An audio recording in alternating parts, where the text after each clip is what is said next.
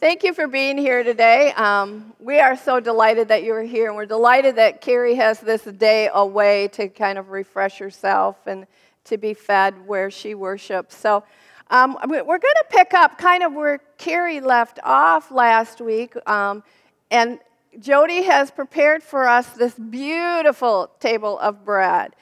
I don't know if you know that the universal food that all cultures throughout all time participate in is bread. And so today we have bread that comes from Ethiopia. Don't ask me to pronounce it, but you have to come try it. It's got a sour taste to it. It's quite thick, but it's really cool. We have French bread and the French bread and the croissants. We have European bread. We have Mexican bread. We have Jewish bread, some more European bread, and some more Middle Eastern bread. And then we have American bread, and some flat bread. And for those of you that can't have gluten, we even have gluten-free bread for you. So come up after the service, except for the one that has the little napkin on it, because that's already been spoken for dinner. But come and taste some of this bread. Carrie talked to us about Jesus feeding the 5,000 and taking that bread. And her overarching theme for her messages are the living word, and how the living word in the details is telling us something about himself, Jesus, as he speaks to us. And so he was telling many things about himself last week. Carrie connected the idea that the living word is also the bread of life. And so after he had fed them, his table had to have more bounty to it than even ours, though it all looked like probably the 5 loaves of barley bread that was brought. And then he sent the people off, and he sent his disciples back from Bethsaida. They were in Bethsaida when he did the feeding of the 5,000 on the map there, and he sent them by boat across to Capernaum. And he went away by himself in the mountains to refresh himself, because he had given so much of himself to the people, and to spend time with his Father. And during the middle of the night, he went across by walking on water. Remember that story? And the disciples were all freaked out because they thought there was a ghost. And anyhow, he caught up with them on the boat and made their way to Capernaum.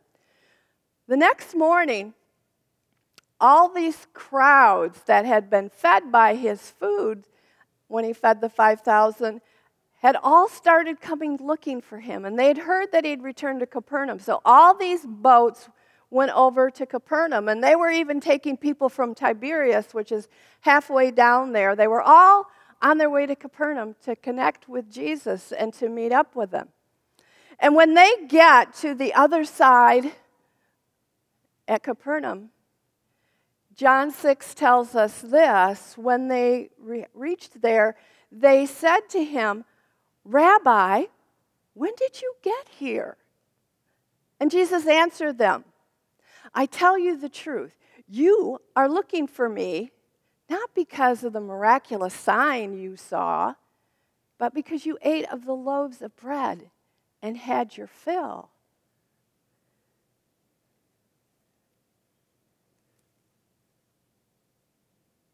Do not work for the food that spoils,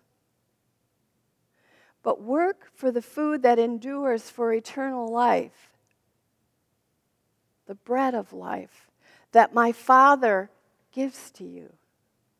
He has sent the Son of Man to you.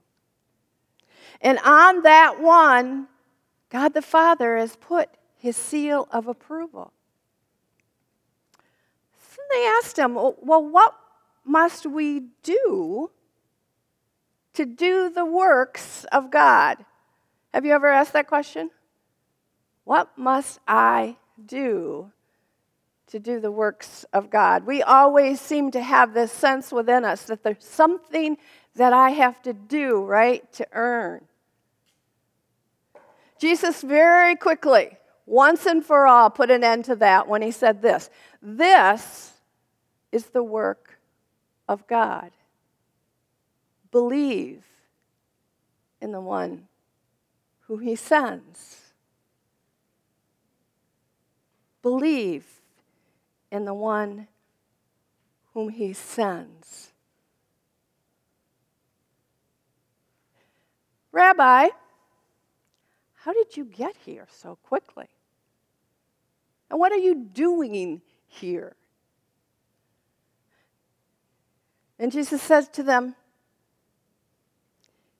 you're only looking for me because you're hungry. See, there's different kinds of hunger, is there not? There are the flesh hungers of food and bread that we all enjoy.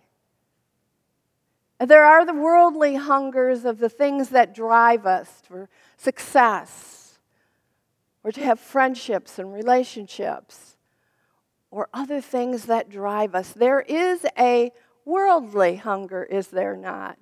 You see, Jesus really wasn't speaking of the worldly hunger. He was using bread as an entrance into speaking and addressing to them their spiritual hunger. We're going to ask you to watch a clip by Florence Plus the Machine called Hunger. It'll be very obvious to you the worldly hungers. But I want you to watch closely and see if you can identify some images that refer us to the spiritual hunger. Did you pick up any images that showed you the spiritual hunger that we have? Anyone see? There was a hand with a nail mark in it in the midst of that. There was also a statue of a body that had the hole in the side. We all have a hunger. And there are two kinds of hungers and two worlds that clash for our hunger.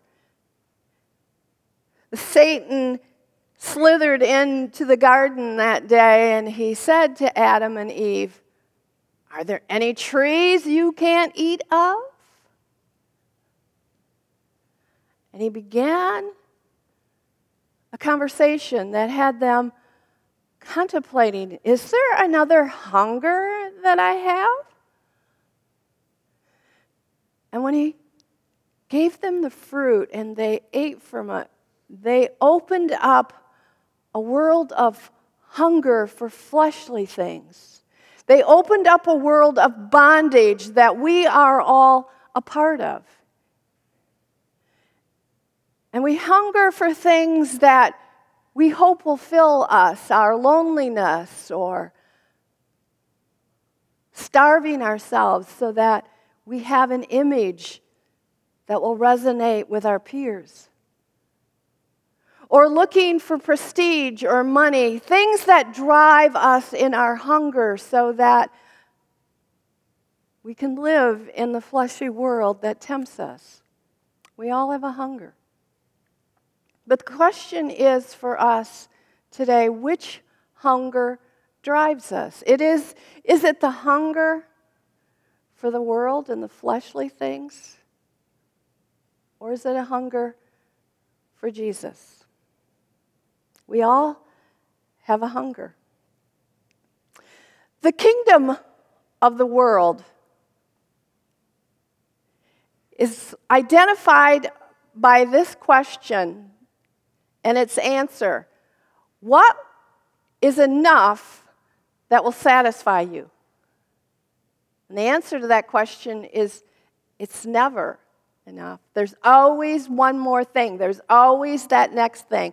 This worked for a while, but now it's worn off.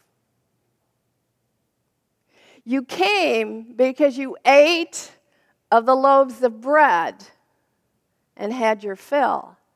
But the next morning, the hunger was back.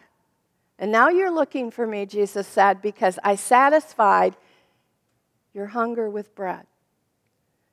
And you missed the signs of who I am. and the hunger I can satisfy. You see, there are two kingdoms. There is the kingdom of the world, which is flesh, and there is the kingdom of God, which is a spiritual kingdom. And Jesus said, I have come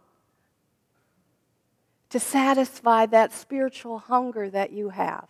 Don't eat of the food that's going to spoil, but eat of the food that will endure forever and bring you eternal life.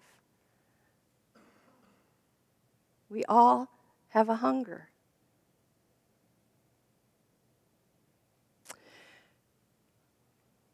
What is it that we are to do, they asked, to do the works of God?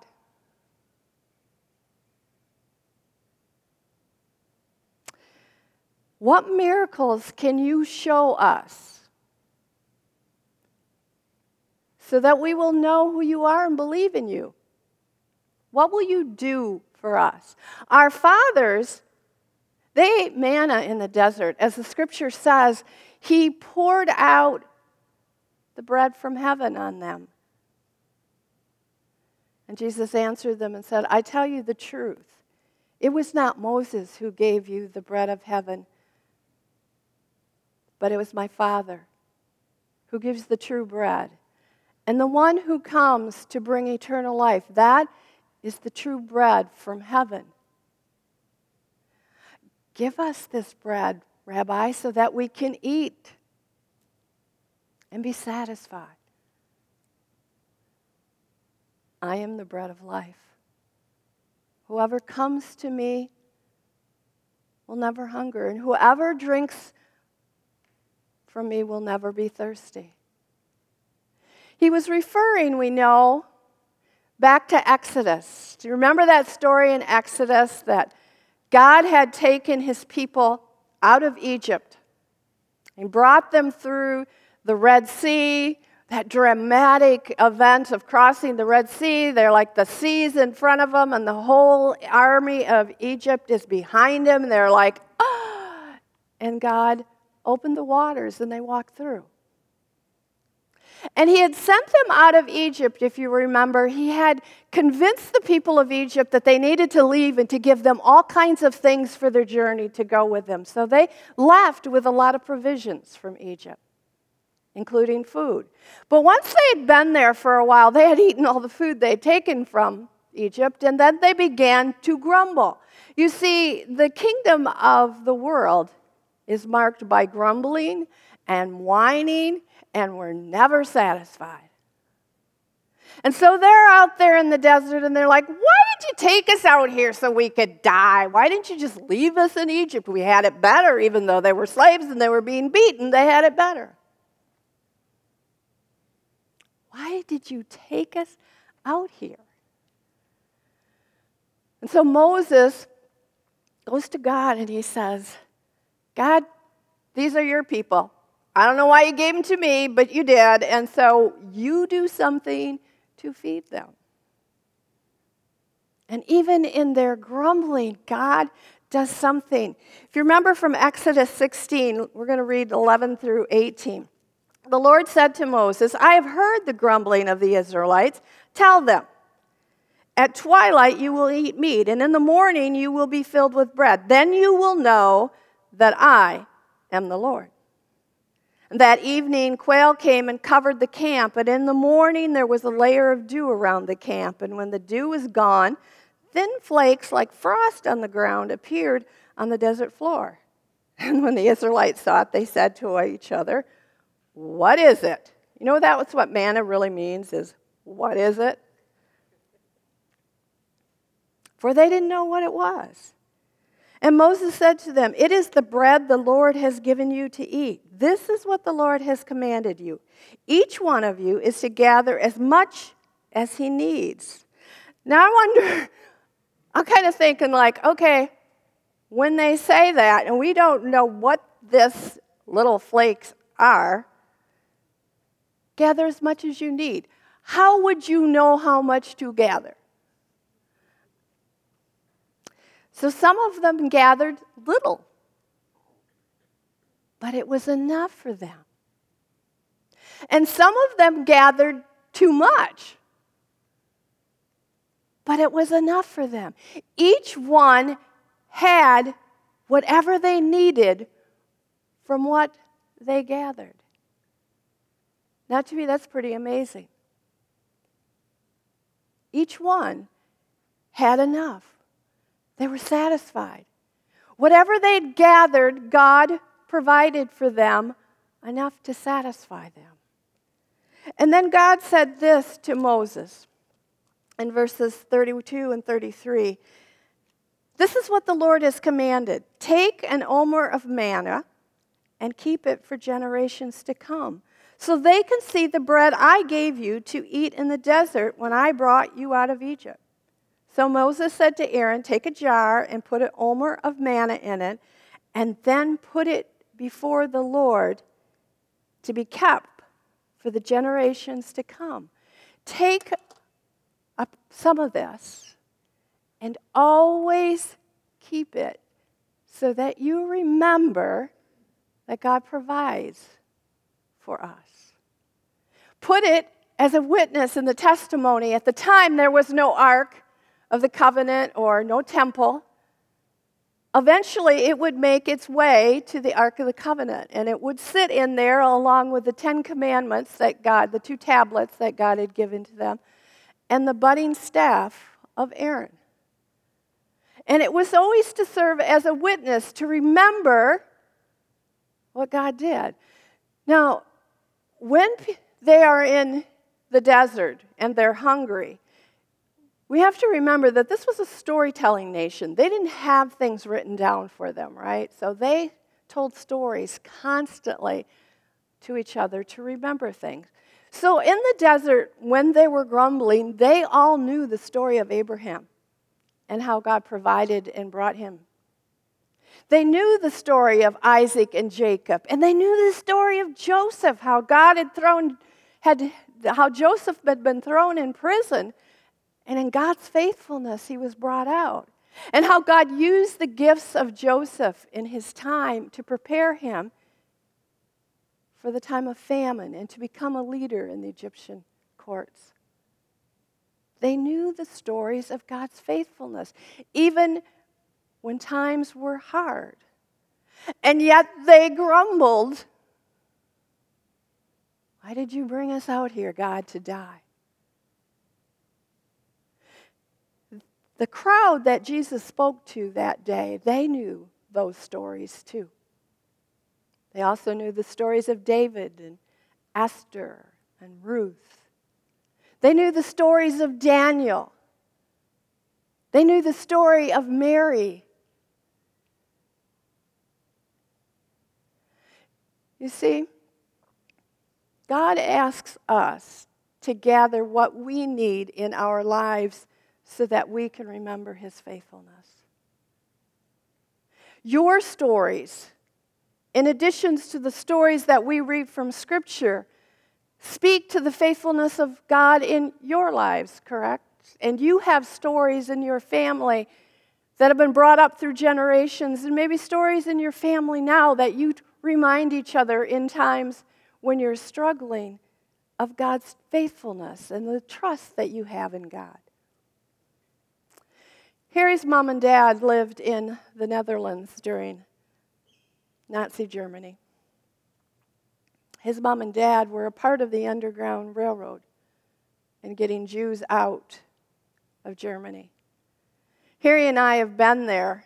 They had a bicycle business and a small home above the bicycle business, and in there, his parents' bedroom was a false wall with an area behind it that they could hide. Someone in their town told the Nazis that Harry's folks were hiding people in there. Probably because they were threatened of what would happen to their families if they didn't reveal it. And so Harry's dad was arrested and brought to a concentration camp. That was before Harry was born. So you know that God provided for him there, and he came home from the concentration camp. Fast forward with me to November 1989. Some of you will remember that what was happening at that time was that Reagan had told them to take down that wall. Remember that? And there was all kinds of activity around Brandenburg Gate about when, and the news just parked themselves there. Would they come through that wall at the gate? That's where it was expected to be. Harry and his cousin had gone to the Netherlands for a family anniversary of his uncle, who he's named for. Our kids were in middle school, and he had asked them before they left, what can I get for you while I'm there? And they said, we want T-shirts from Hard Rock Cafe. Do you remember T-shirts? Do they still have Hard Rock Cafe and T-shirts? So after they had stood at the Brandenburg Gate for a while, he said to somebody that was there, is there a place near here that they have a Hard Rock Cafe so I can get T-shirts for my kids? They said, yeah, just follow that wall down along. So he and Stan began, and his cousin that was from the Netherlands that was acting as a host, began that walk down. And suddenly there was this noise. And they looked up, and they stood there and they watched the bulldozer break through the Berlin Wall.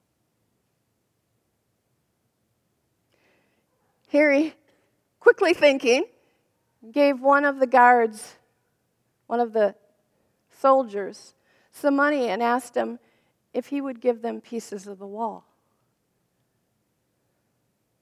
This is the part of the Berlin Wall where they broke through. For many, for Jews, it is a sign of the horrible reign and terror of Hitler. For our family, it is a sign of God's faithfulness. I truly believe that God intended for Harry and Stan to stand at that wall when it broke through. As a sign of the faithfulness that he had for this family, whose faith led them to follow God wherever he led them, and whatever that looked like. This is a part of our family's story. If you watch a documentary on the Berlin Wall and the knocking down of the wall, you will find Harry on the document. He does anything to get attention, right?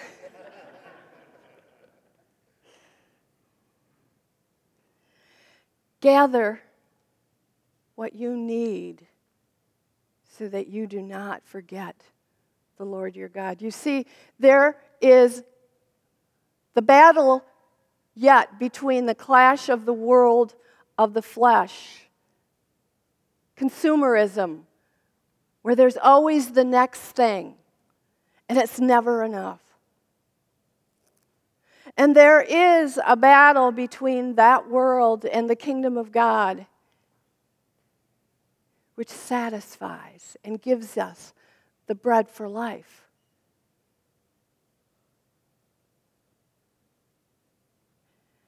But we need to gather because we all know that even though the war has been won, the battle rages. And I can tell you in my own life that there was a period of time where it took everything I had for almost 2 years to get up every day. And to depend on God's faithfulness. And if I wouldn't have gathered in my life the places where God had led us through safely, the hard places and the hard times where you wondered, and where God continued to feed you and grow your faith. You see, all we need to do is trust in His provision, trust in His faithfulness. So maybe there's a place for you right now where you feel like God is really squeezing you. Gather what you need to remember the faithfulness of God. When Chad was real little, about 2 years old, we were building a new home and we were renting this house that was fairly small, and there was a step from the kitchen to the entryway. And he fell down that one day. Any other parents in here who your kids have done something and they're hurting and they're screaming and they've cut themselves, and I had to take him to get stitches. And he is not happy about this idea that he has to have stitches. And he's not happy with me having to hold him down so that they can give him the shot and do the stitches. And he's screaming at me, "Mommy, why are you doing this?" Sometimes in my life, I feel like that with God. Like, God, why are you doing this? Because in this world, Jesus said, you will have problems. You will have struggles. And even though the war is won, Satan is not giving up easily. And he's going to continue to fight. And God says, take what you need. Gather what you need. And whatever you gather will be enough. You see, the really cool thing about all of this story was when they came because they were hungry for food, Jesus didn't send them away. He met them at that hunger. He took the bread that day and he broke it. And miraculously, he kept breaking it until there was enough for everyone there. He said, this is the bread of life. I am the bread of life. I don't know where you are. I don't know if this is a good place for you or if you're in the desert. Wherever you are, whatever you need, Jesus will meet you there. You pray with me, please? Lord, we give you thanks and praise that you are our bread. And it doesn't matter to you if we're coming out of a fleshly need, out of loneliness or despair or health issues or unfairness in our lives or bullying or whatever it is, Lord, that brings us to you. You gather us in and you feed us the bread of life. Sometimes, Lord, that feeding takes a while for us to see your hand at work. Sometimes our relief is such that we see and know and trust. But whatever we come with, whatever we bring, it's enough for you to say, come, let's believe in me, let's trust in me. So Lord, today we lift up our voices wherever we are, even if it's hard to praise you today, just being here and lifting our voices praise to you. And it's praise that's sweet in your ears. And we come to you and we lift our praise to the living bread. And God's people said, amen.